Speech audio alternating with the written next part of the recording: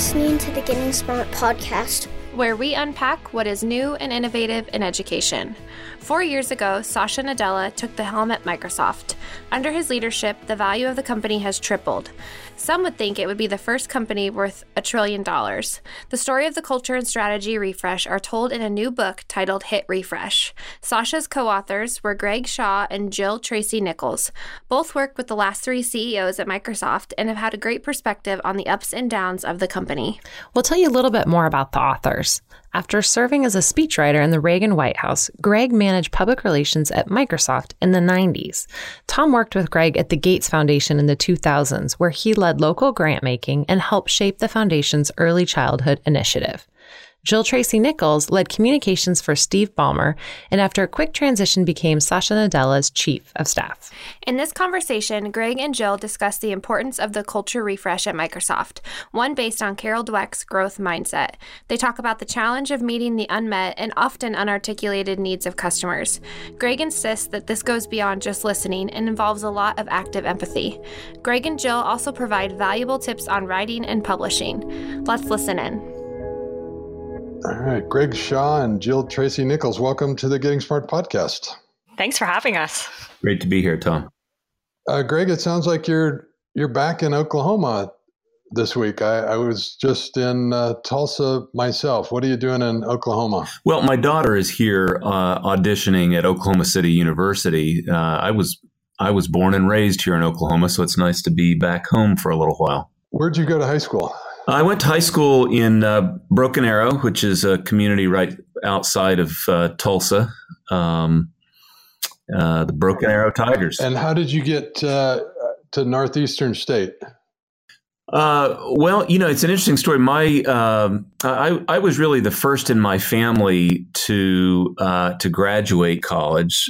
Some made attempts, but I was actually accepted on probation, academic probation, because my scores were so low. I knew that I wanted to go to college. Northeastern was about an hour and a half from my high school, and kind of catered to lower income students. A lot of Native Americans in Tahlequah. It's the capital of the Cherokee tribe. But it was a place that took me, a place where I could go and study journalism, which was what my passion was. And it ended up being a really great experience. What was it in high school or college that made you think of yourself as a writer? It was really the only thing I could do. I was not very good at math and science, and not even very curious, candidly, about math and science. I loved reading. We moved around a lot as a kid, and so having books and reading was really my constant companion. And I wanted to be like the people that I read. I remember watching Lou Grant on television. Some people will remember this. It was a TV show, a drama about a newsroom in Los Angeles, and I wanted to be like those guys. So I worked on the high school newspaper. I got some encouraging feedback, and I had really never gotten encouraging feedback before. And so, the notion that people, would actually read what I wrote was hugely, inspiring for me. So how does a guy go from Northeastern State make it to Washington, D.C. and the Department of the Interior? I guess just a lot of luck. I had become the editor of the tribal newspaper, the Cherokee Nation of Oklahoma paper, which was called then the Cherokee Advocate. It's been known throughout history alternatively either as the Cherokee Advocate or the Cherokee Phoenix. But I was a writer and editor for the Cherokee Advocate. The chief of the Cherokee tribe at that time was a guy named Ross Swimmer, and he became the Assistant Secretary of the Interior for Indian Affairs. He went on to D.C. I worked for a woman named Wilma Mankiller, who became chief of the Cherokee tribe. Eventually Ross asked me to come out and work as a writer for him in Washington, D.C. And I figured I'll never get out of never get out of Oklahoma if I don't take this opportunity, and moved out there, for a job that I think paid $14,000 a year. So it was a huge opportunity, not a lot of money. Yeah, moving to the big city. If we fast forward to 1994, I think we both moved to Washington State, and you had the opportunity to manage public relations for this startup in Redmond called Microsoft. Yeah, it was it had gotten beyond the startup phase by 93 when I was first recruited. But it was only 5,000 or 6,000 people. Still thought of itself as a startup by comparison. Jill will know better than I think probably 150,000, something like that now. So it's become a large company, but which I guess is an understatement. But it was a really exciting opportunity, and there I got to work with a guy that still flew commercially in those days, Bill Gates. Right. There was really the beginning of a quarter century sort of at or around Microsoft and Bill Gates. Yes. Yeah. It was quite a ride. So we started the Gates Foundation in 1999. You moved from Microsoft over to the Gates Foundation. Was it in like 2004? Yeah, it was something like that. I mean, I had a role at Microsoft in creating what became the Gates Library Foundation prior to it becoming known as Bill and Melinda Gates Foundation. I was telling somebody this week when I joined the foundation, it was me and a program officer and 150 librarians. Yes, right. Yeah, well, we started a little program where we wanted to get computers and the internet into libraries within poor communities, and and it was a Microsoft program. And then Bill and Melinda said, well, this is really the role of philanthropy. And so they started the Gates Library Foundation, which, as you know, became the Gates Learning Foundation, which then became the Bill and Melinda Gates Foundation. Right.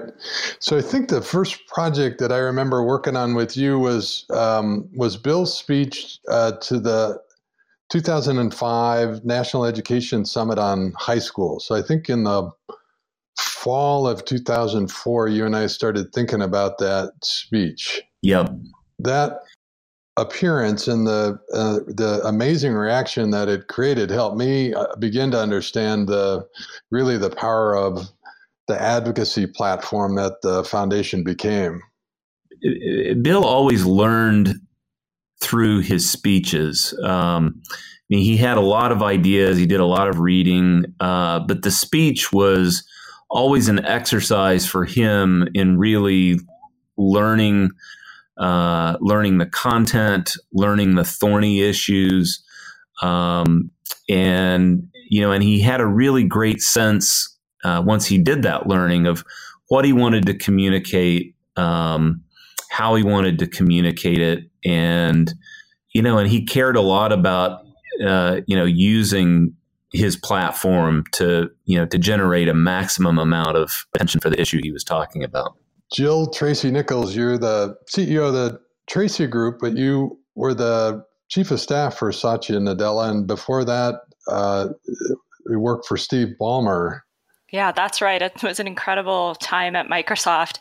Actually, I realized Greg and I have something in common. I too only got into college on probation. So starting as a creative writing major and a theater minor and ending up working at Microsoft for Steve Ballmer and then Satya Nadella has been quite the journey.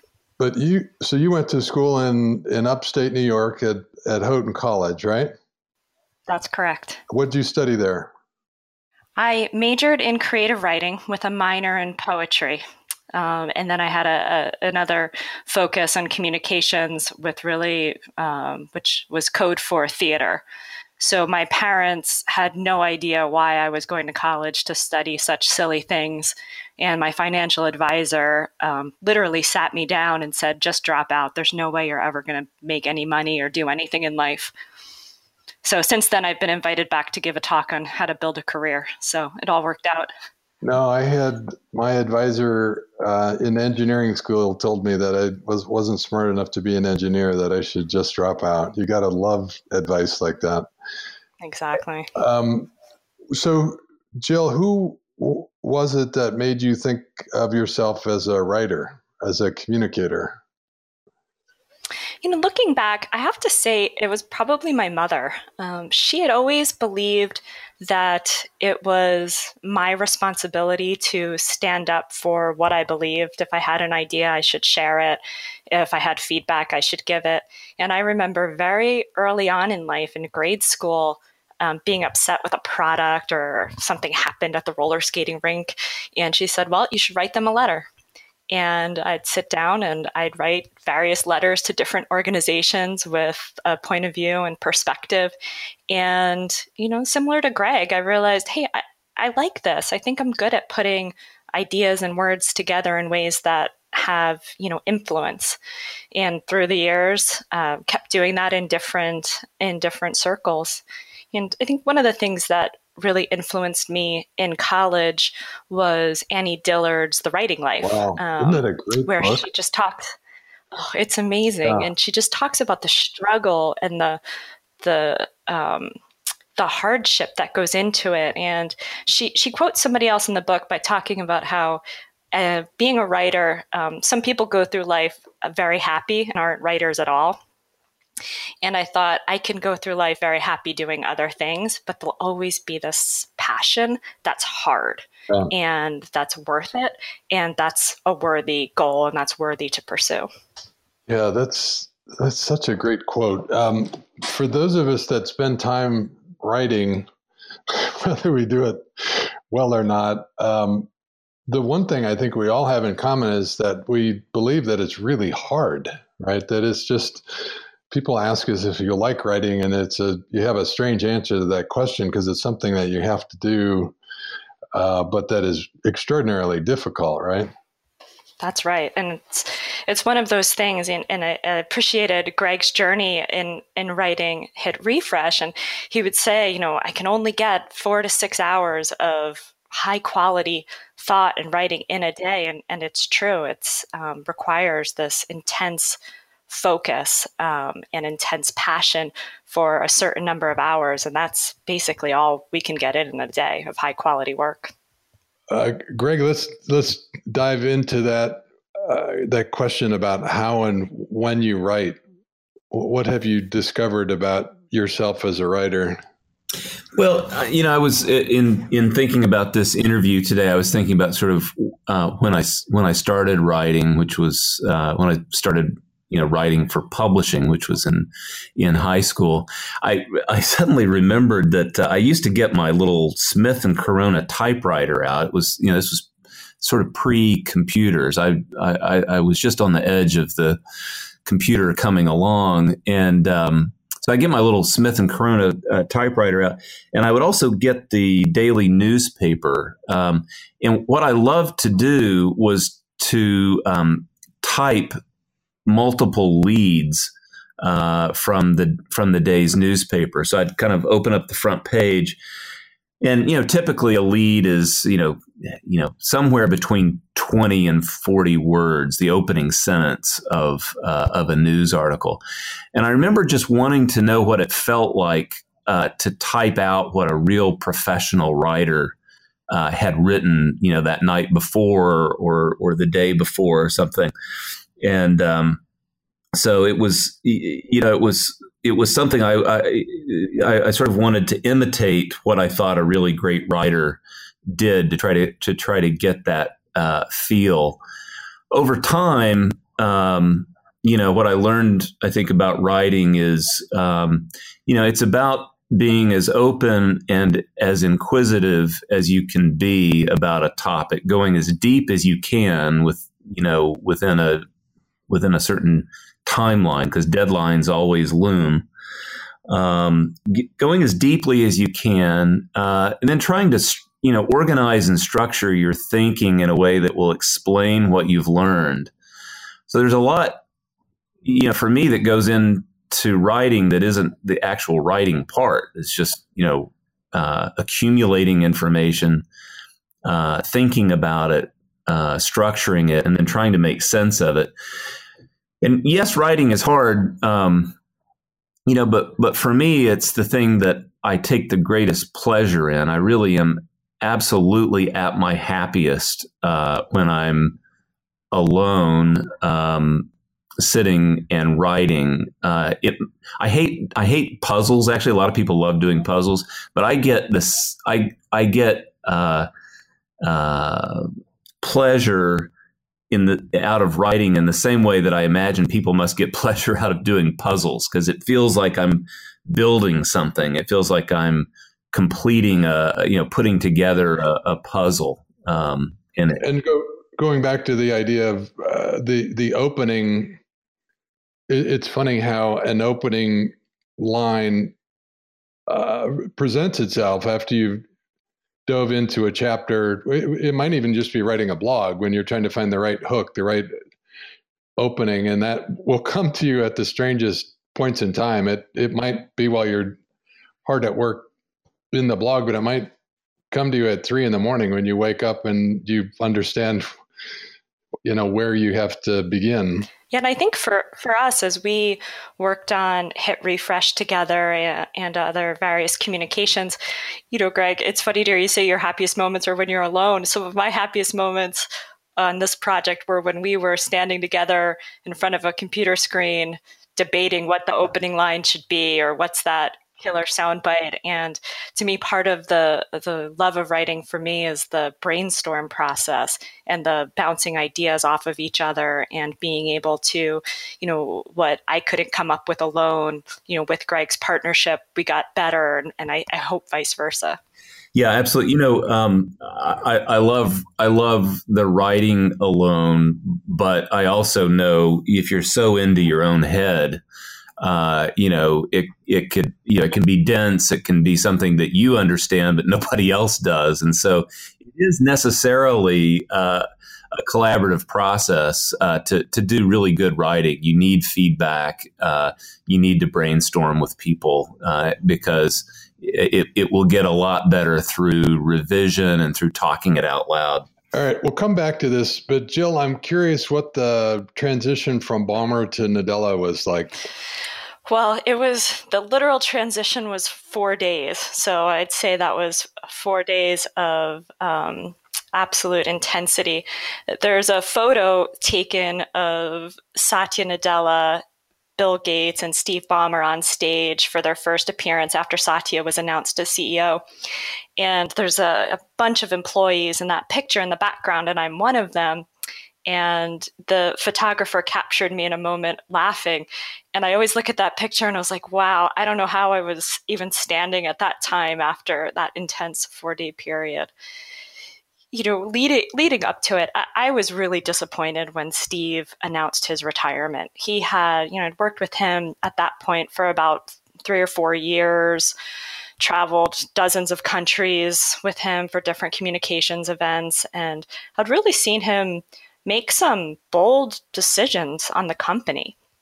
So when he announced he was retiring, I was really surprised. And I asked him, I said, why now?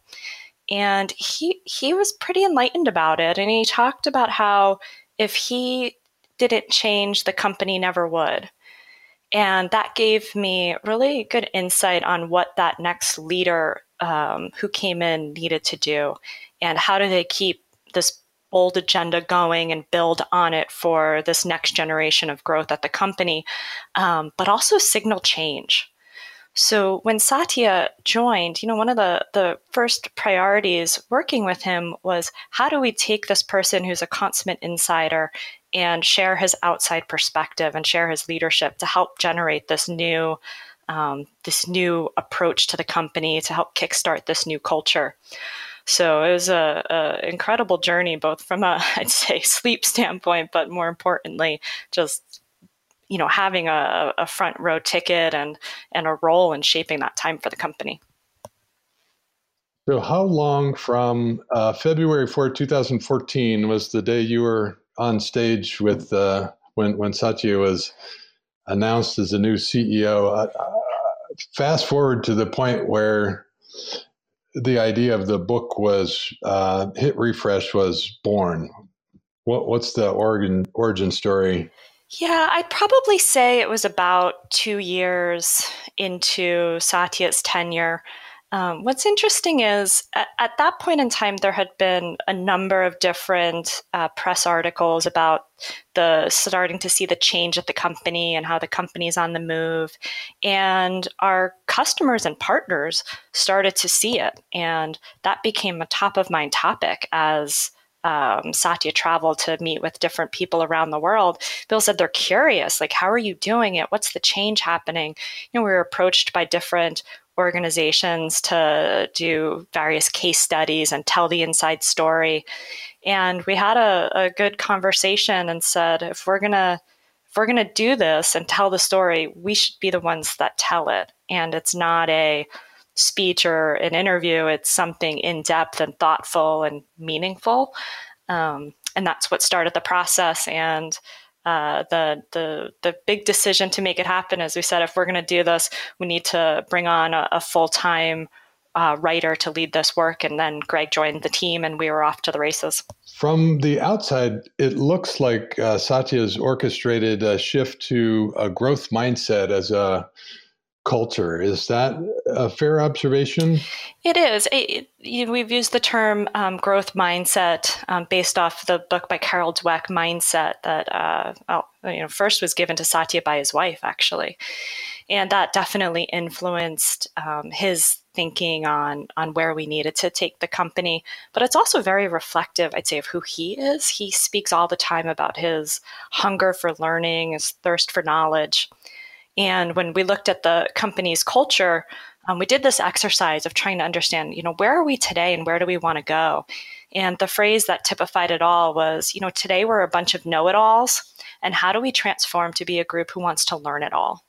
And that growth mindset really typified that transformation and helped shape not only the words and the communications around the culture, but actually things that are getting done in the company and new initiatives. So I think it was one of those moments that the company got it right of balancing not just what we say, but what we do together. So the audience for this podcast is primarily educators, and they'll be very familiar with the term growth mindset. They might be curious about some of the specific ways in which Satya attempted to incorporate a growth mindset into the culture. What can you give us any specific examples of how things were different that signaled that a growth mindset was a priority? Yeah, it's a great question. I'd say one of the things that has happened in the company since Satya joined is our focus on accessibility.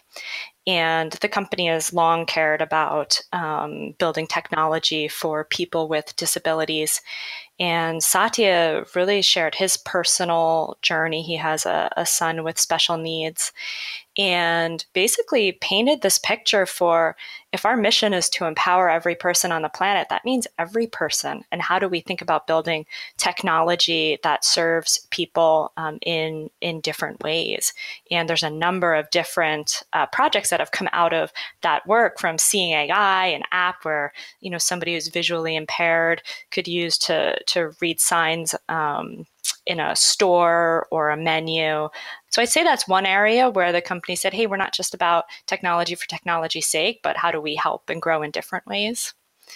From a communication standpoint, Satya has been very thoughtful about how he reinforces these themes in what he says over and over and over again, which I think is the key for any leader. And one of the things he does is he said, everybody's got to have a growth mindset, including me. And about every month, he records a video of all the things he learned that month, that he learned from reading, from a customer, from an employee. Sometimes they're humorous, sometimes they're fairly deep, but it's just a way for him to model it. And I think that's a really important lesson for any leader of, if you're telling your employees or your students to have something or to do something, how do you model that yourself? And he's done a really, really great job in doing that. I've noticed my last couple trips to campus that even the employee badges talk about lifelong learning. So there does seem to be a real focus on lifelong learning, both as employees, but also enabling it for customers. Absolutely. Absolutely. It's one of the key things. And it's also a differentiator for university hires. One of the things the company finds is people want to join Microsoft out of universities because they want to keep that learning and that education going, that it doesn't stop once they leave university. So it's become an interesting value prop for candidates as well. Greg, you and I have had the chance to spend some time with Bill Gates, and I would call him one of the great tech optimists. I mean, he really does have a great sense of the ways in which technology has and will make things better for people. Do you see that same attribute in Satya? I do. I got to work with all three of Microsoft CEOs, Bill and Steve and Satya, and I think that's really, sort of a hallmark of all three of them. I've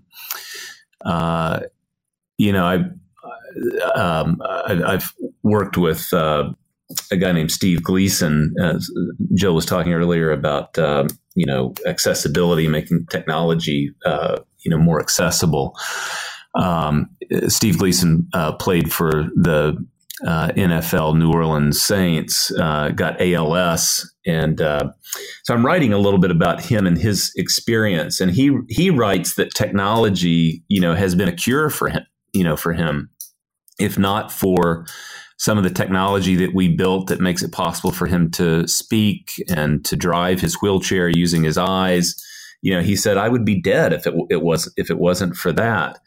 And, as we write about in the book, Satya and his wife Anu have a child who is in a wheelchair, and I think from Satya's perspective, technology is something that is so critical to people living with disabilities, but is also so critical to finding a cure for cancer and malaria, and that's where he and Bill are so joined, in their vision that technology, will help those who most need it. It does seem increasingly clear that the technology, this combination of artificial intelligence and big data and enabling technologies like robotics, are likely to produce waves of job dislocation. So can technology both boost inclusion and be disruptive? You see both of those in our future? Yeah, it's, I think in some ways this is the biggest question facing mankind right now. And that is, we are transitioning into a new industrial age, just as we did, from agrarian to industrial and from industrial to this information society. The next big transformation is the role of data. Sensors will be on everything. Those sensors are going to collect data. The data will go into the cloud. Cognitive services will analyze and provide us with insights. Robots will take that machine learning and increasingly do things faster and better than some humans. But I think it's been overstated. I think the hand wringing to some degree has been overstated in terms of what the technology will mean in terms of people, losing their jobs. There will certainly be, as there were in previous industrial revolutions, people getting different types of education, different types of training, and different types of jobs.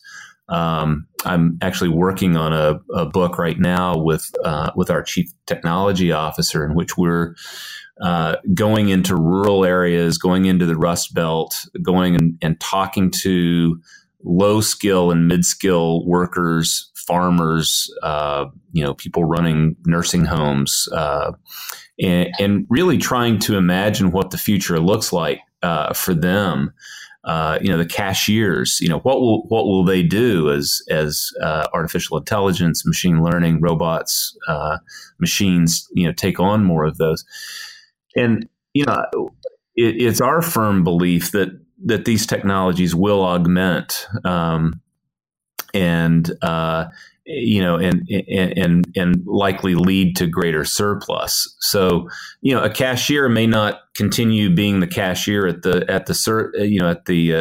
local supermarket, but that cashier may become someone who helps to train artificial intelligence. Remember, artificial intelligence has to be trained by, to begin with. You have to be able to label the data. You have to be able to structure the data. And these are skills that are not necessarily a graduate degree or a PhD. These are people who certainly need to graduate high school, certainly need some post-secondary education. But the future of AI and technology will require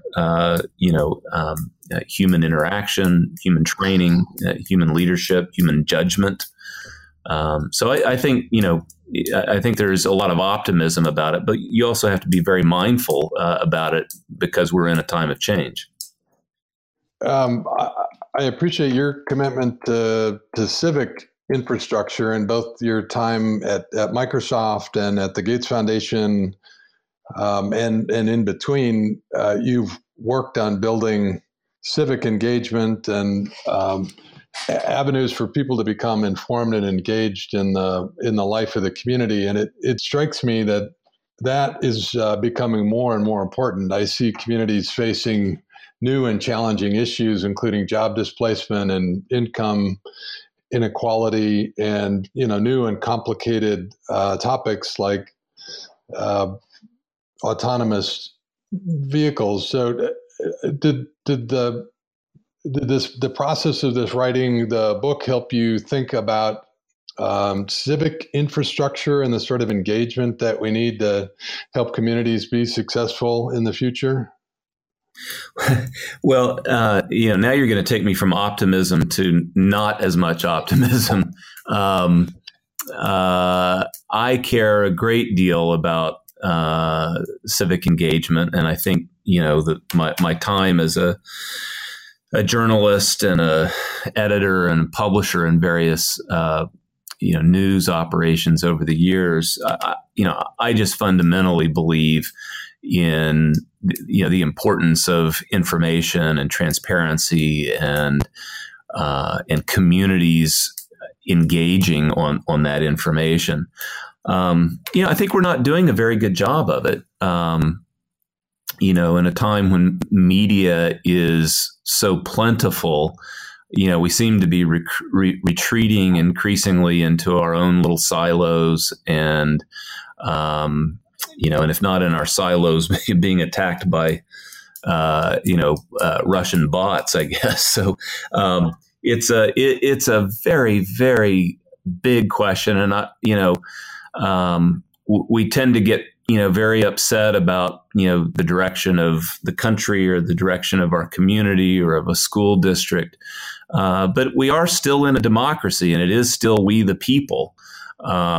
And so I think we the people have to take on more responsibility and care a lot more about what's happening in our community, and that means having a responsibility to inform yourself.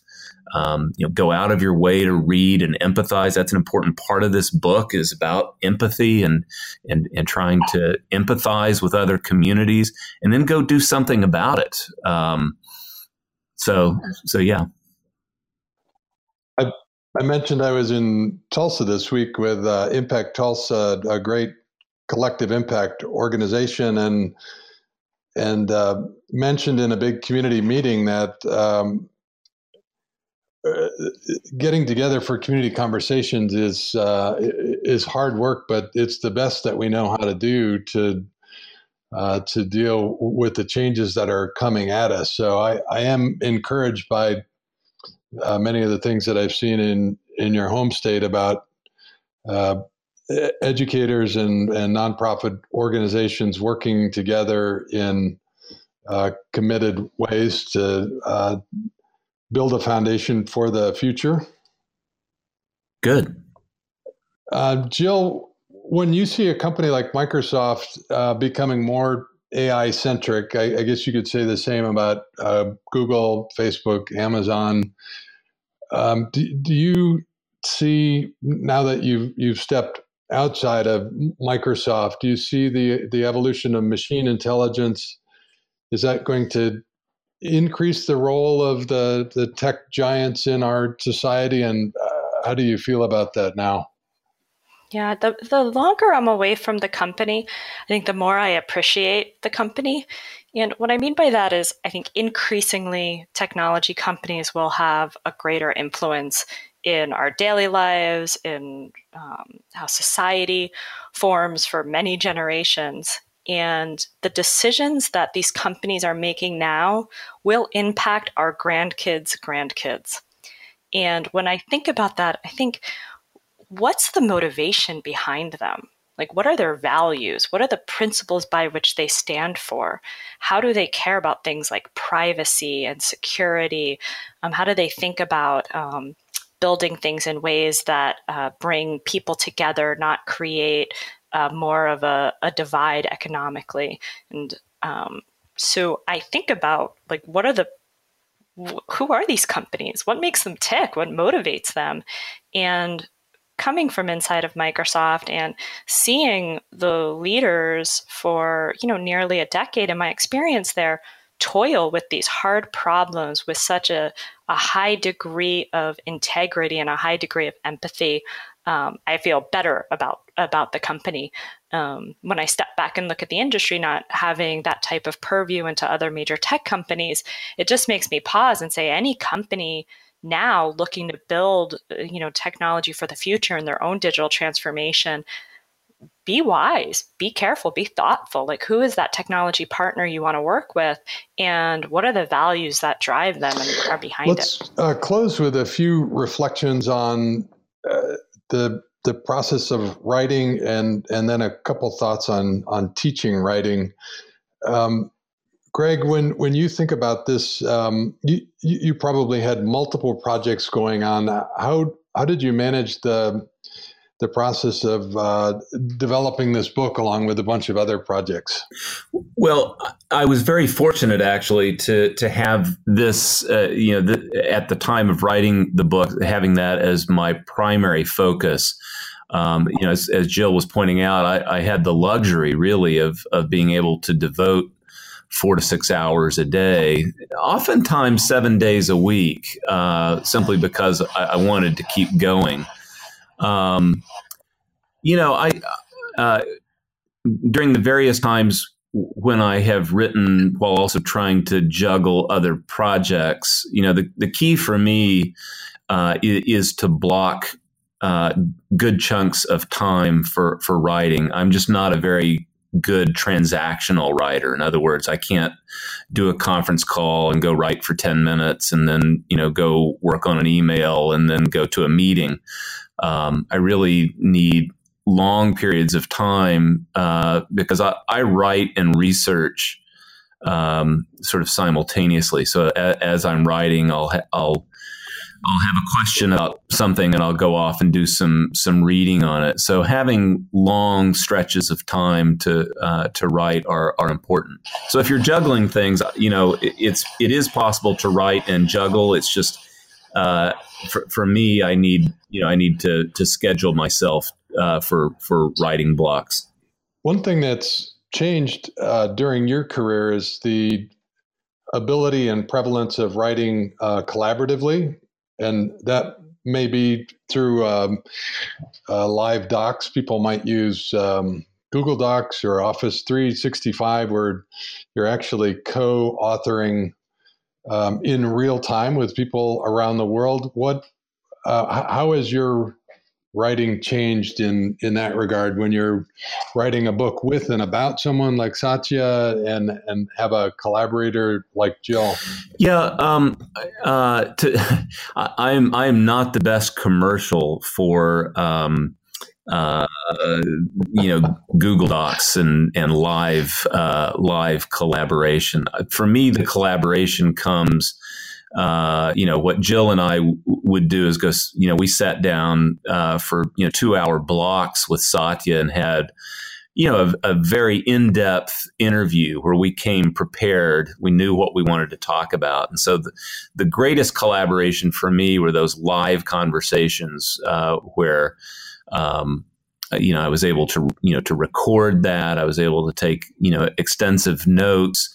And then in the editing process, once something is written, I am a big fan of what Microsoft Word enables, which is, to comment, to redline, to go back and forth over email. So I guess I'm maybe a little bit of a relic of that that editing process involving Word and email and to some extent using a live Skype call where you can share the screen and kind of read and talk about it. I've never really understood how people compose.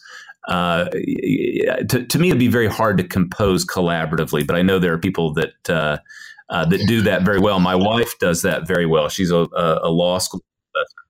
No, it's interesting, Greg. I would say at least half of what we publish on Getting Smart is written collaboratively, and so I've got 15 collaborative docs on my desktop right now, and in some cases I'm taking the lead, in some cases I'm taking an editing role. But we write every day, all day in this new sort of collaborative way, and it's taken a while for an old guy like me to get used to it. But now I have a hard time imagining writing in another. That'll way. be my growth mindset. I've got to play the growth. Yeah, I think you put your finger on what really works. It's identifying when you're in a writing collaborative process, who's got which role. And I fear I've ended up in too many processes where everybody thinks they're primary author, and you're literally editing ideas versus words. So just getting clear on the essence of the idea and then who's author, who's reviewer, to me is what makes that whole process go and work. And Jill, any tips on editing? How do you think about that process?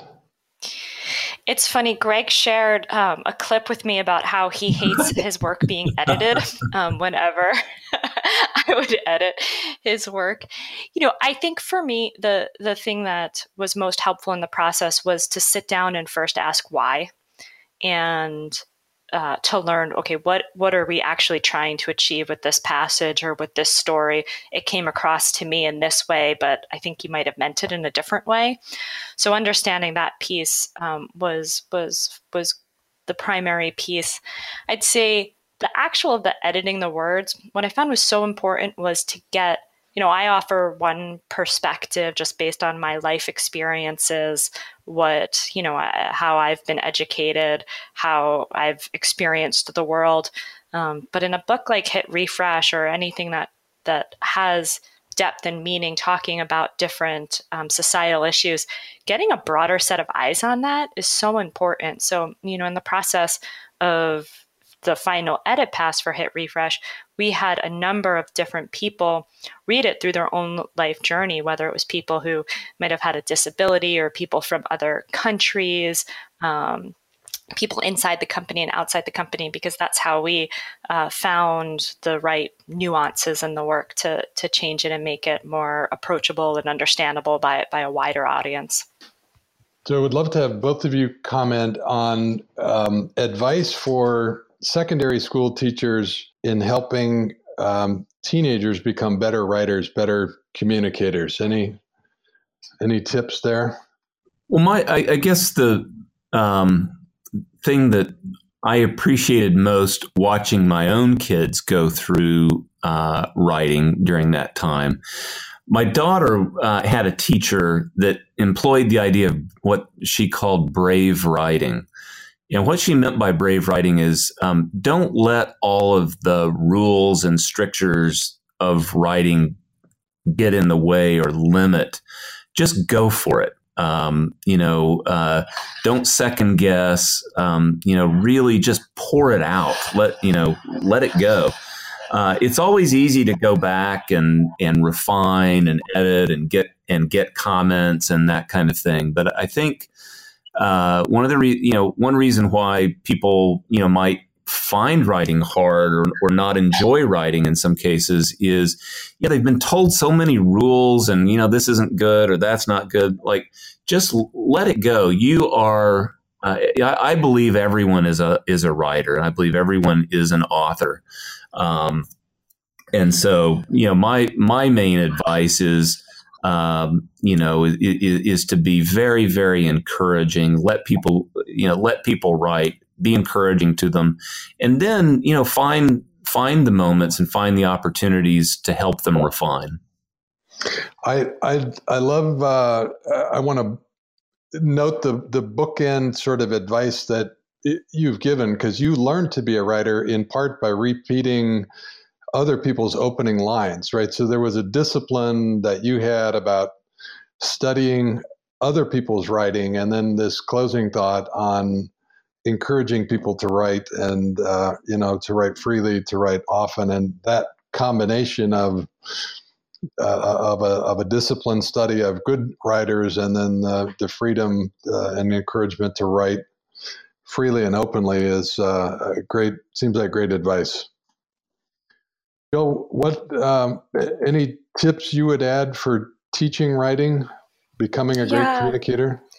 There's two things that I found incredibly valuable when I was in high school learning to write. The first was from my creative writing teacher, Mr.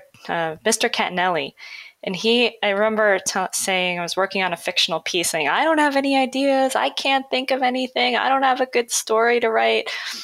And, he basically said, just don't let the facts get in the way of the truth. And he said, you're making something up. Just start and let it fly. And it, along Greg's lines, it wasn't thinking about the rules, so to speak, but it was lacking the idea that was preventing me from getting started. And that just freed me up. That advice freed me up to just start typing and getting some characters on the page. And then, after a bit of work, to step back and say, hey, where can the story really go? I'd say the second piece is the way that I have found more of a voice and a style in writing nonfiction is through journaling. And there's been people in my life who have encouraged me since grade school to keep a journal, in a very honest journal, exploring not just what happened, but what did I feel? What did I think? What did I wish I said? What do I wish I felt right now? And that process of journaling an authentic experience through decades of my life has been, I'd say, transformative in a number of ways. So I always encourage young people to keep a journal. It's great to not only build their writing skills and their storytelling skills, because it's so innate to their experience, but it's also a way to reflect on your life journey and help shape what the next chapters are. That's terrific advice. Greg Shaw and Jill Tracy Nichols helped Satya Nadella write Hit Refresh, the quest to rediscover Microsoft's soul and imagine a better future for everyone. Jill, where can people learn more about you and your work online? Yeah, I'm at www.tracygroup.com. Great. And Greg, where can we find more of your writing? I don't know. Go to Bing and type in my name. I don't know. You go to LinkedIn as well. But Tom, I do want to say thank you and thank you for your lifelong leadership and commitment to improving education for everyone in this country. Well, it's been a journey, and I loved the time that we overlapped at the Gates Foundation and appreciate the contribution that you guys have both made in this book and more broadly. And thanks for being on the podcast. Thank you. Thanks so much for having us. A big thanks to Greg and Jill for speaking with us today. If you enjoyed this episode, be sure to hit subscribe on iTunes or wherever you get your podcast so you don't miss out on any other future content. And after you hit subscribe, head on over to gettingsmart.com to learn more about all things innovations and learning. Our site offers a rich index of resources and content to support your professional learning and helps us move the needle toward the future of learning. For the Getting Smart podcast, this is Caroline and Jessica, signing off.